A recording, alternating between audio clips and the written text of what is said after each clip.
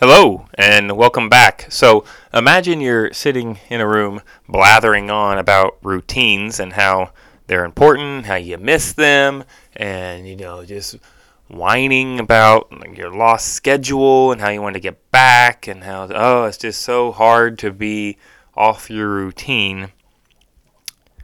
And then, in all of your whining and negativity, you forgot to do routine things like, I don't know, check the connections of your microphone on your audio board before you record your podcast. Oh, man.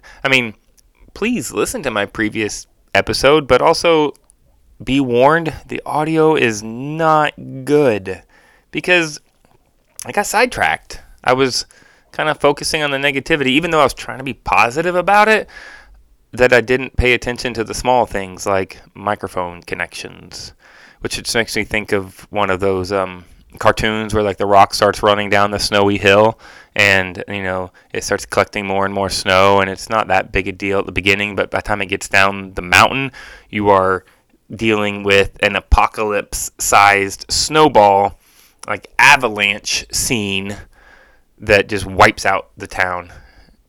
And it was all because of a small thing that just didn't catch much attention.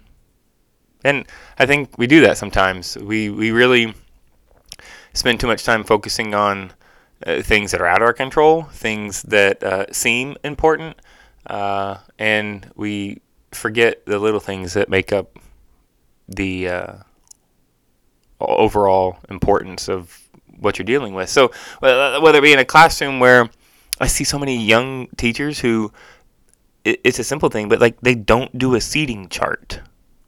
And by not claiming the territory, by at least for the first few weeks, especially if you're dealing with seniors, I understand like they're almost grown and you want them to be able to feel a little bit of freedom. But like at least the first few weeks, have them sit in a seating chart. Or just a lack of procedures, whether it be like a cell phone policy or, even something simple as where to turn in their work.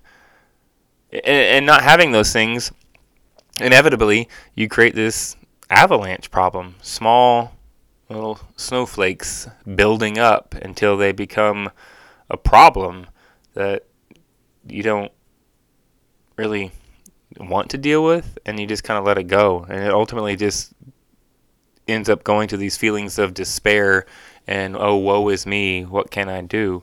And it's kind of how I felt a little bit with the audio from last week's episode. It's like, oh, crap. Like, what happened here? Oh, no. And I felt like such a doofus because it was such an easy fix. And sometimes in my classroom management and in my lesson planning, I need to remember that. Like, don't get so wrapped up in things out of my control or like big, flashy situations. Make sure I'm taking care of the little things. Try to prevent that avalanche from happening later on in the semester or maybe even in the spring semester. So what about you? What are some small things that you've been neglecting and that need to be addressed before they become an avalanche of problems that just feel like it's overwhelming? So, well, I don't know about you, but in Oklahoma, it's awfully cold. A little bit of a snow flurry drizzle thing going on. So I hope you're staying warm tonight. And as always, have a day.